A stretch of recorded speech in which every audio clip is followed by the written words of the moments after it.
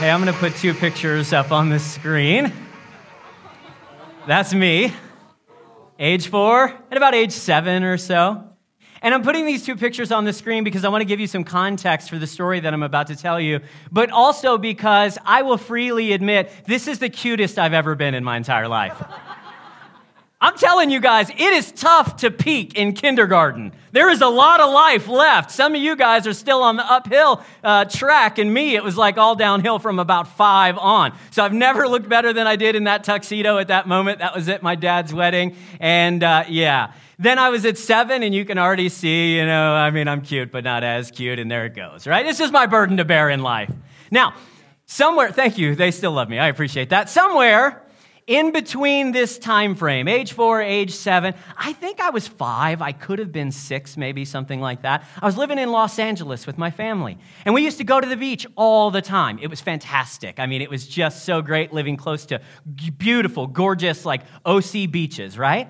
And so one day my family decided we're going to go to Huntington Beach. It was my favorite beach to go to. The weather was a little iffy, but we decided let's try it out. Let's go anyway. And so we packed up the family car. We drove. It was my dad, my mom, my younger sister, and myself. And so we get to the beach, and we're enjoying the sand, enjoying the surf, just having a blast. And midway through the afternoon, I decided I needed to go to the bathroom.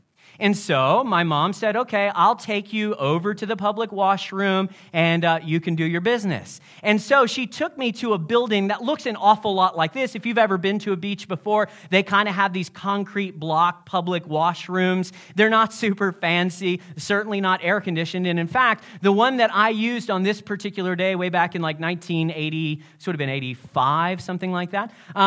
The building itself had a gap, much like the one you see in the picture, probably about 2 feet, 3 feet, something like that, between the roof and the walls. And the reason is so that there's some airflow, so that some of the more obnoxious smells can just filter out. You understand.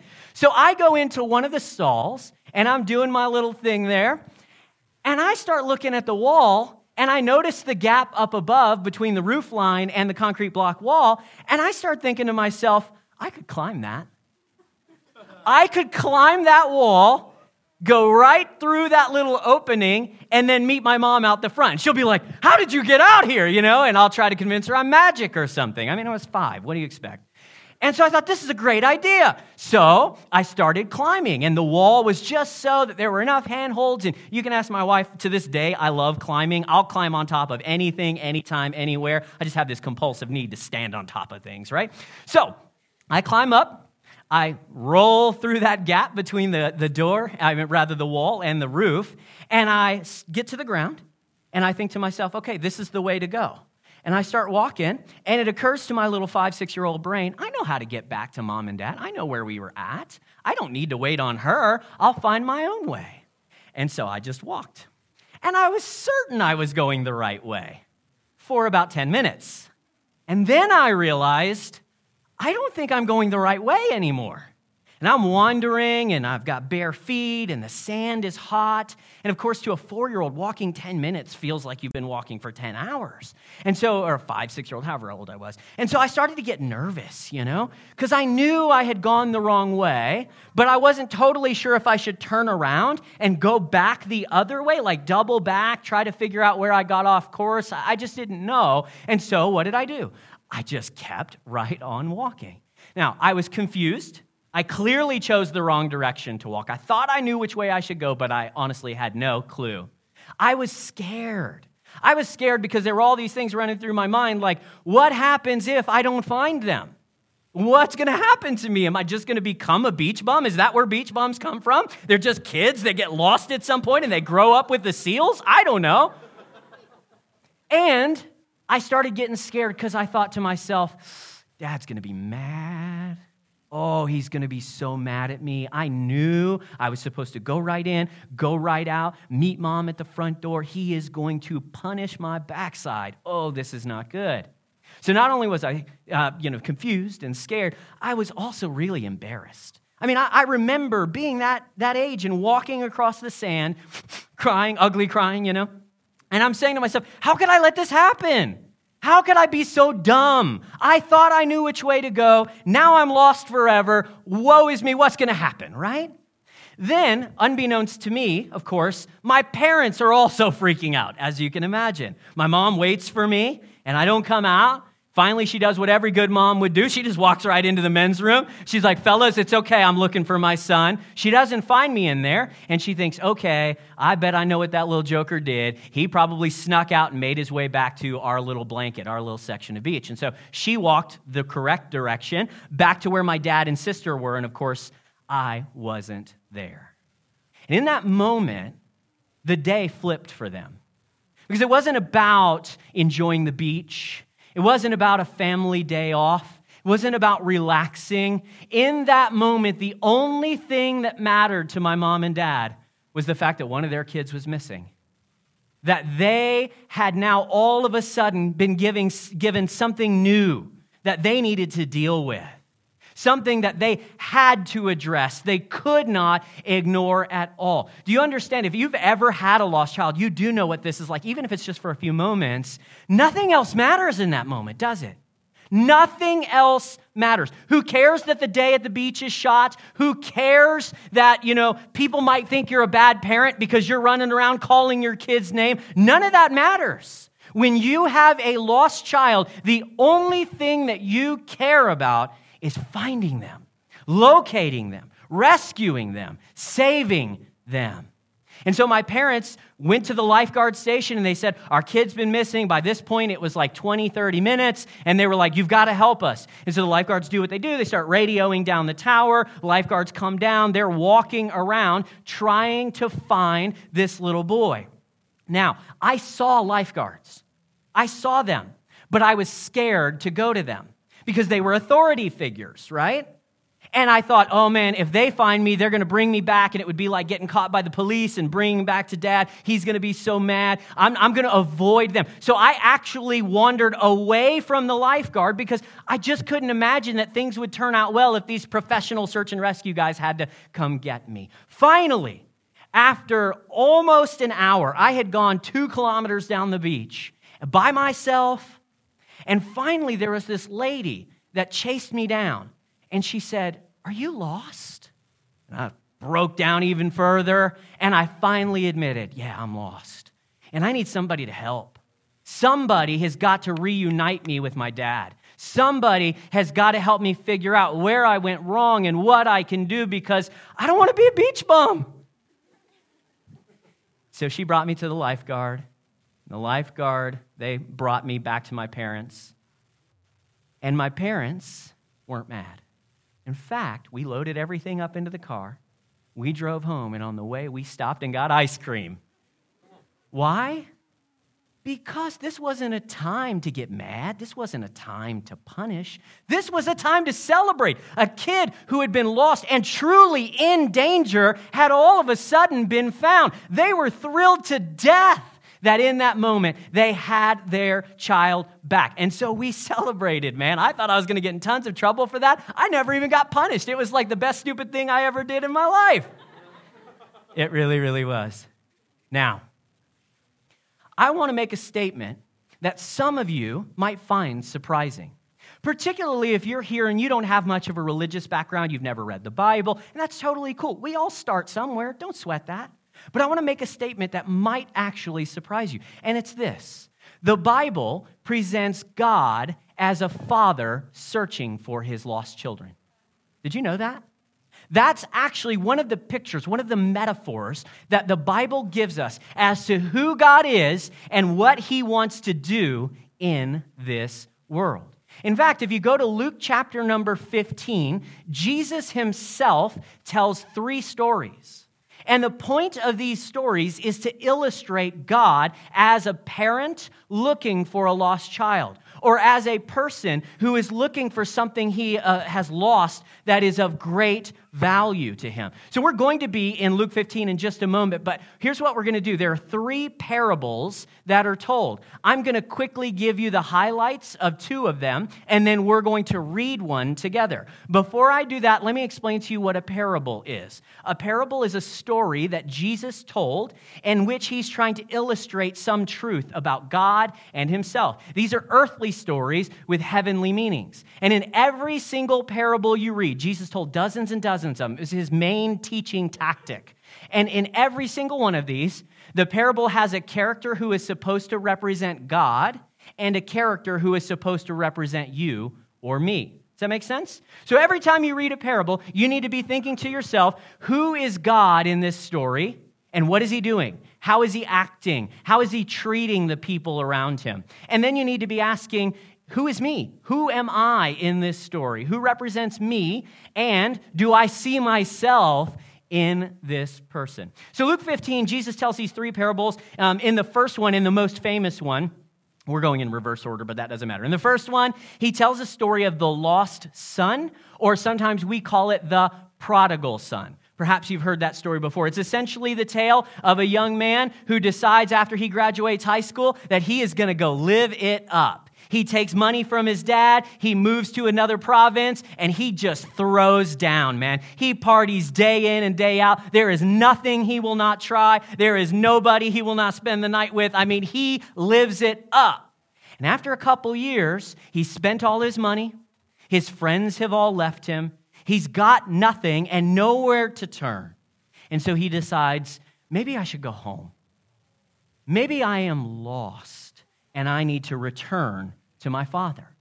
And so he starts on the journey home, but unbeknownst to him, the father recognizes that his son is coming. And so the father runs out to meet his son. And rather than punishing him, he gets him ice cream. Not exactly, but like when you read the story, they have a huge party. This was like a first century Middle Eastern throwdown, a party like this town had never seen because a child who was lost had been found. Jesus tells a second story, and it's not about a father and a son, it's about a woman and a lost coin.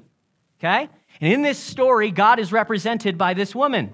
And she loses a very valuable coin. She has 10 of these coins. She's saving them up for an inheritance or a savings, and she loses one of the coins in her house. And so Jesus says, what do you think this woman's going to do when she realizes her coin is missing? Of course, she's going to search for it. She's going to get a lamp or a flashlight, and she's going to sweep under the couch, and she's going to chase down the kids and make sure they didn't swipe it. I mean, this lady is going to find her coin. And she eventually does find this coin, and so she calls all of her friends together, and she says, let's have a dinner party. Because the coin that I had lost, the thing that was so valuable to me, has finally been found. Now, we're going to read this third parable together. And it's going to launch us into this series that we're going to do for the next month called We Can't Stay Here. And the idea behind this is that I believe God is calling Connect to do more than what we're doing now. We're doing very, very good things, wonderful, beautiful, life-changing, city-shaking things. But we can't stay here. We can't get complacent. There is still more to be done, and we're going to be talking about that over the next few days. So let's read Luke chapter number 15, verses 1 to 7 here. Somewhere this morning, you guys, I lost my Bible. That's a terrible thing as a pastor. I don't know where I set it down. That's okay. Luckily, the verses are here on the screen. So if you don't have a Bible this morning, who cares? The pastor doesn't even have one. Here we go. We're going to read together. The Bible says, tax collectors and other notorious sinners often came to listen to Jesus teach. Wow, isn't that an interesting statement? Notorious sinners like to come listen to Jesus teach. One of the most fascinating things about the life and teachings of Jesus is that people who were nothing like him really liked him. You might be here this morning and you don't like church. You don't like church people. That's okay. I'm with you on a lot of that. But there is something compelling about the person of Jesus. And so I'm going to encourage you not to give a hearing to me or to Connect Church. Can I just challenge you to give a hearing to Jesus? You might find out you like the things he has to say. So this made the Pharisees and the teachers of the religious law complain that he was associating with such sinful people, even eating with them. I mean, the horror. Can you believe that? Pharisees were like really religious people. They were the extra religious people. They thought they were better than everybody because they were so religious. Thankfully, there are no Pharisees today, right? All right, so To these people who were obnoxious and didn't like the fact that Jesus was going after people who, didn't belong in the traditional church, Jesus told them this story. If a man has 100 sheep and one of them gets lost, what will he do? Won't he leave the 99 others in the wilderness and go to search for the one that is lost until he finds it? And when he has found this lost sheep, will he not joyfully carry it home on his shoulders? And then when he arrives, he will call together his friends and neighbors, saying, "Rejoice with me, because I have found my lost sheep." In the same way, Jesus says, there is more joy in heaven over one lost person who repents and returns to God than over 99 other people who are righteous and haven't strayed away in the first place. Wow, that is a powerful story. There are a lot of things that we could pull out. We're going to pull out a pattern that's true of this parable. It's true of the other two that we've talked about, and it's true of Jesus and God throughout the scriptures. The first thing that we see here is that God searches. God searches for people. He is like a parent who has lost his child. He is like a shepherd who has lost his most valuable sheep. He is like a woman who has lost her inheritance, and he will do anything he can to find that lost one. He's active. He doesn't just say, no big deal. I got 99 other sheep. I got 9 other coins. I have one other son who didn't run away. I could, 1 out of 2 ain't bad. I could live with that. No, when you're a parent and your child is gone, nothing else matters until you find them. Not even the one who was where they were supposed to be in that moment. This parable and all the others like it, they tell us that God is willing to leave the saved in order to search for the lost. He is willing to leave behind people who don't need to be found, if that's what it takes in order to go seek the lost. The lost, people who are wandering, people who are hurting, people who are asking deep questions, people who want relationship with something more. God is more concerned with them than anyone else. So let me tell you, if you're here as a visitor and you don't have any context for this, you're like, I have never been in a church like this. I haven't set foot in church ever or since I was a little kid. God is more excited that you are here than I'm here. Do you believe that? You better, because that's what Jesus himself said. God is like, of course Dan's there. He gets paid to show up. You gave up your Sunday. And that makes your Father so, so happy. God is always searching. He's always searching. We don't have time to get into this, but you start in the book of Genesis, in the Garden of Eden with Adam and Eve, and we find that even when we hide ourselves, God seeks us. He calls out to us. He says, Adam and Eve, where are you? I want to find you.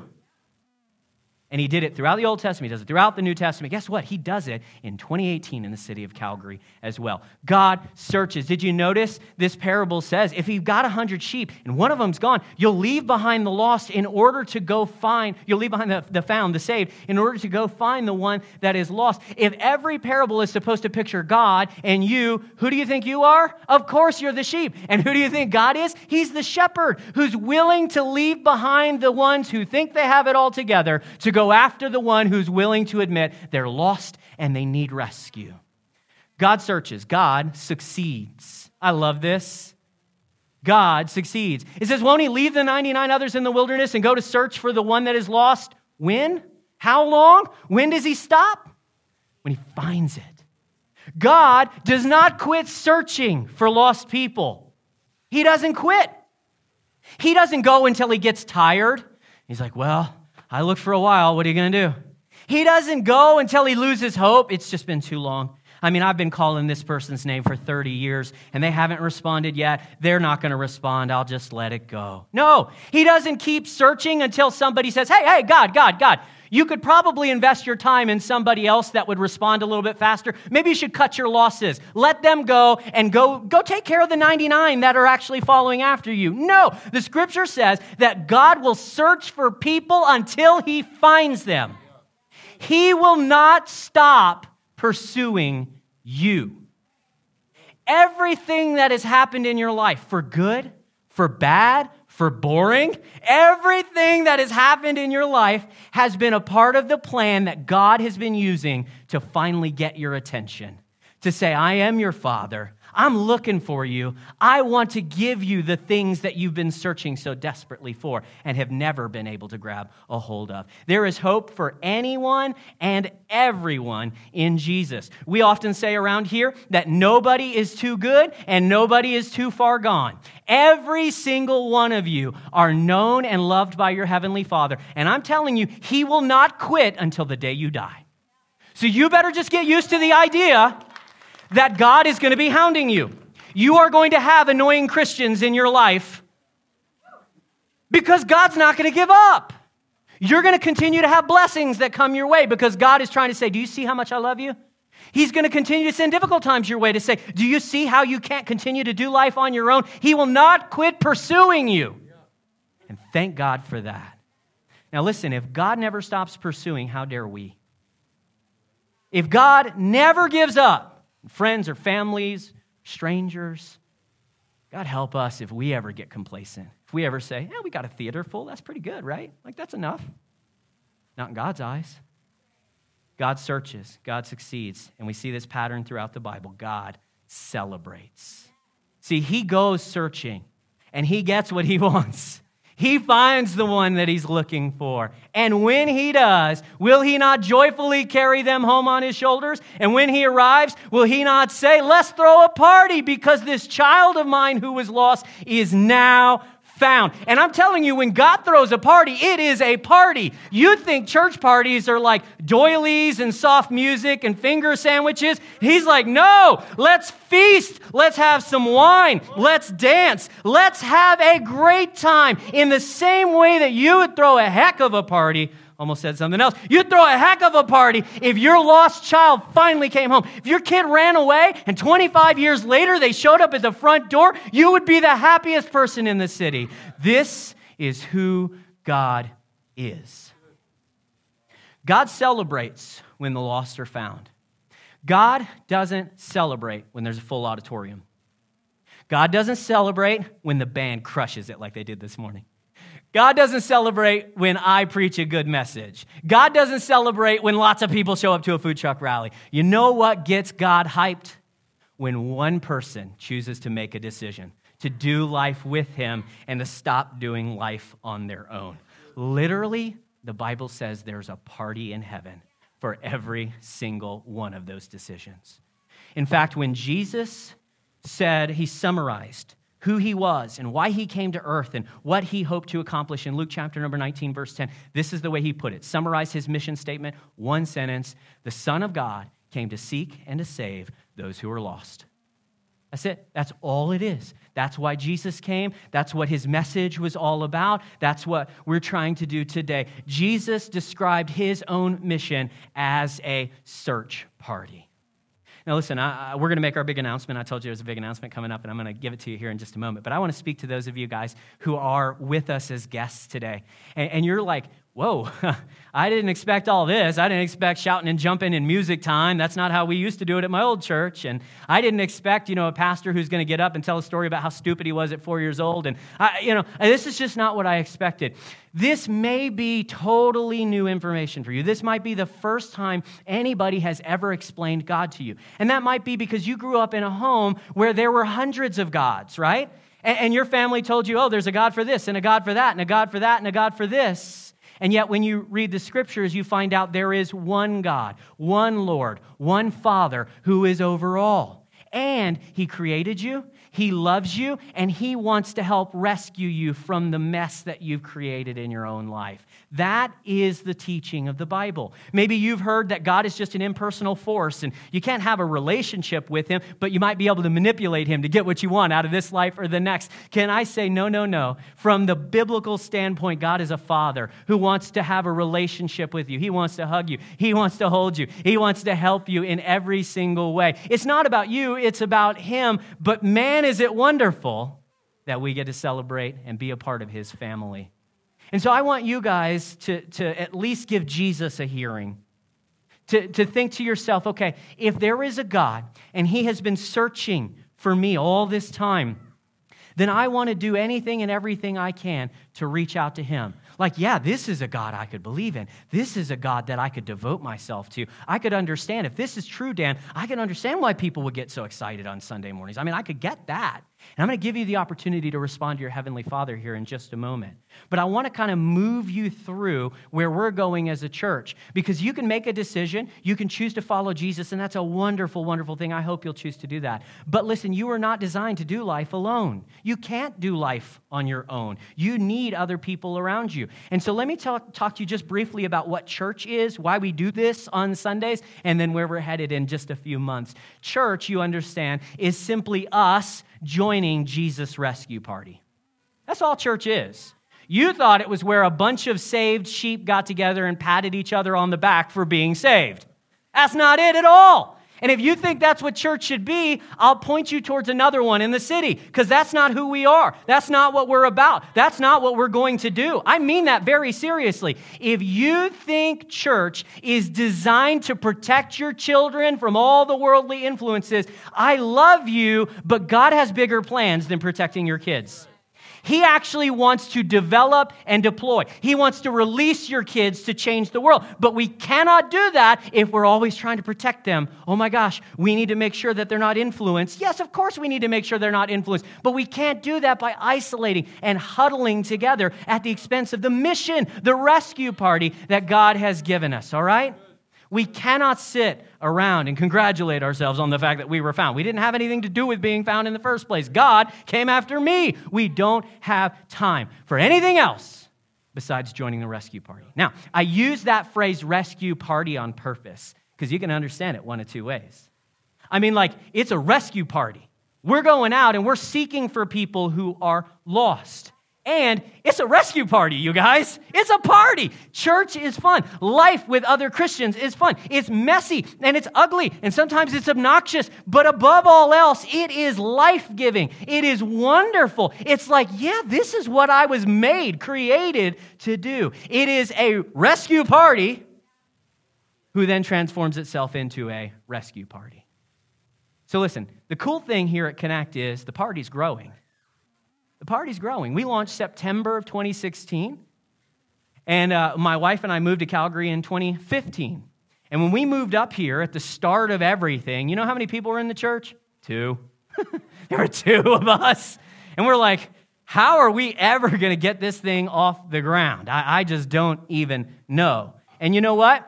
We decided we were going to live out the active, seeking, passionate, dare I even say frantic love of God to find people who are lost, who are looking for something more in their life, and to point them towards the one who can meet their deepest needs. So in that time, thank God, we've grown from 2 to 220 people on Sunday. I almost never tell you, I think it's the second time in 2 years I've ever talked about how many people come on Sundays, because we don't want to celebrate full theaters, we want to celebrate changed lives. So we tell you stories of people who have been changed. I don't really care if the theater's full. I mean, we could do a lot of stuff to fill a theater. That doesn't mean we're moving the rescue mission forward. But man, we celebrate those of you guys that have joined us over the past couple years. And we anticipate that we're going to continue to see the same growth in the future, because we are laser focused at finding people who want to be found. You may say to yourself this morning, or say to me even, Dan, I'm not lost. You understand that. You keep talking about me like I'm lost, and that's cool. I'm not here to convince you that you are lost. Maybe a couple years down the road, you're going to realize that you need something more. And you'll think back to those of us who said, we found something more in Jesus. Maybe, okay? I'm talking to those of you guys who say, I know where I'm at. I know I'm lost. I know I need help. They're the ones that we're focused on reaching. The rest of you guys, have a great Sunday, okay? We've had a ton of faith decisions made. We've had 107 people make decisions for Jesus, either salvations or rededications in 2 years. Listen, that ain't me. It's not my preaching. It's not the band. There are better preachers in the city. You guys need to go find them. They're better than I am. You need to find better bands. Don't worry about us. This is the movement of God. This is the Father seeking after His children. It is not about us. It's about Him moving among us. Now, We've had 30 baptisms. We've got more coming up. I can't wait. If you've never been baptized, you should be baptized. It'll be one of the very best decisions you ever make in your entire life. And our dream team, that is those people that serve, whether it's holding a door or, holding a baby or holding a guitar or holding whatever else.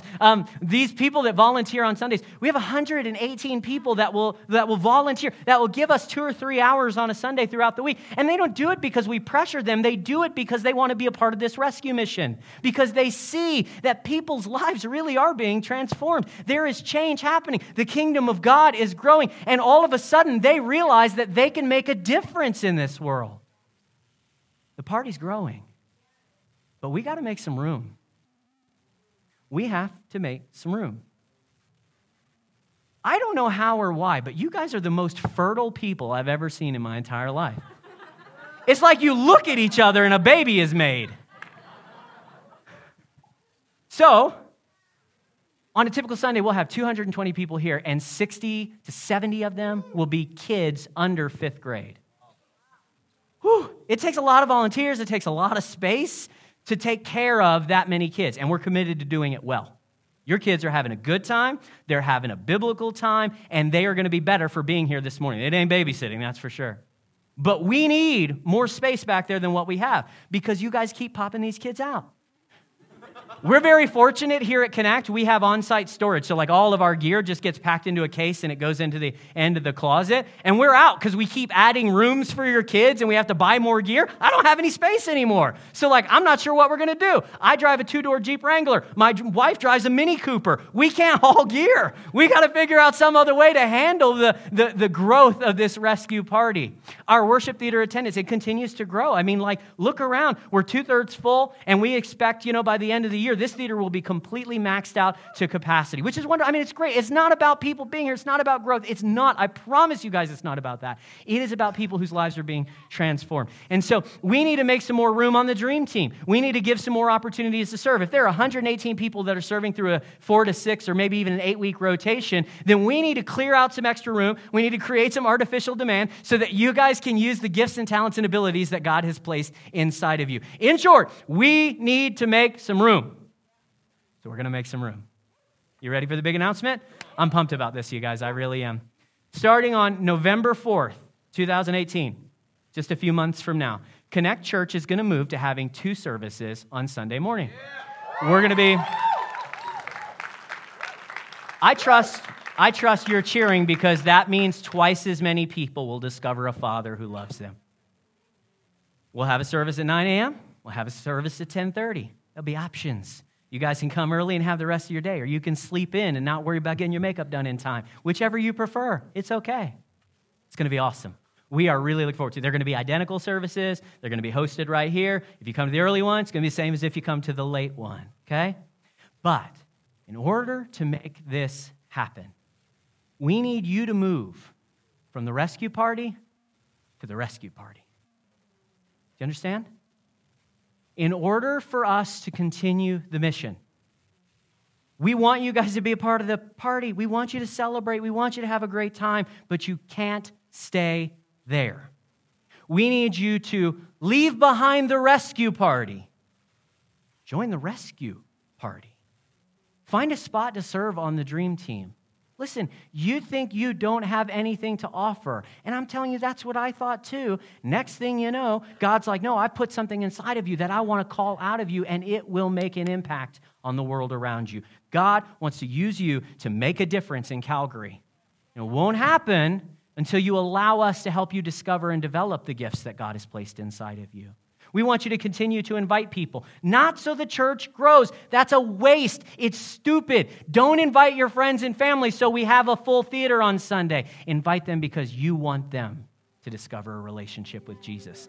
That's what we're all about. That's why we're doing this. It's not until November. We've got a lot of work to do between now and then. We know that we need to add about 35 or 40 people to the dream team between now and then. And the more, the better. So when we have next steps, next Sunday, we're not having it. We always take the last Sunday of the month off. But next Sunday, We want you to come back. We want you to plan for sticking around for 25 or 30 minutes after the service, and we are going to show you how you can get involved, how you can move from the party to the party. You can move from sitting on the sidelines to getting your hands dirty on the field and actually impacting the world around you. No matter what, my friends, we cannot stay here because God has called us into a mission that requires us to be active, a mission that requires us to go, a mission that requires us to seek, a mission that requires us to let people know that their heavenly Father wants them to be found. If that's you this morning, you say, man, I've never thought about it, but God is calling my name. He is speaking to me, and I don't know. I need to respond. There is something that's calling out, and I want to call back. I just want to invite you to bow your heads and close your eyes. The way that you start a relationship with God is so simple. It's literally to answer His call. It's to pray and to say, God, I'm finally realizing that you've been pursuing me. I want to stop running, and I want to embrace a relationship with you. So you might repeat these words after me. Dear Jesus, I need forgiveness and a fresh start. I need a relationship with you.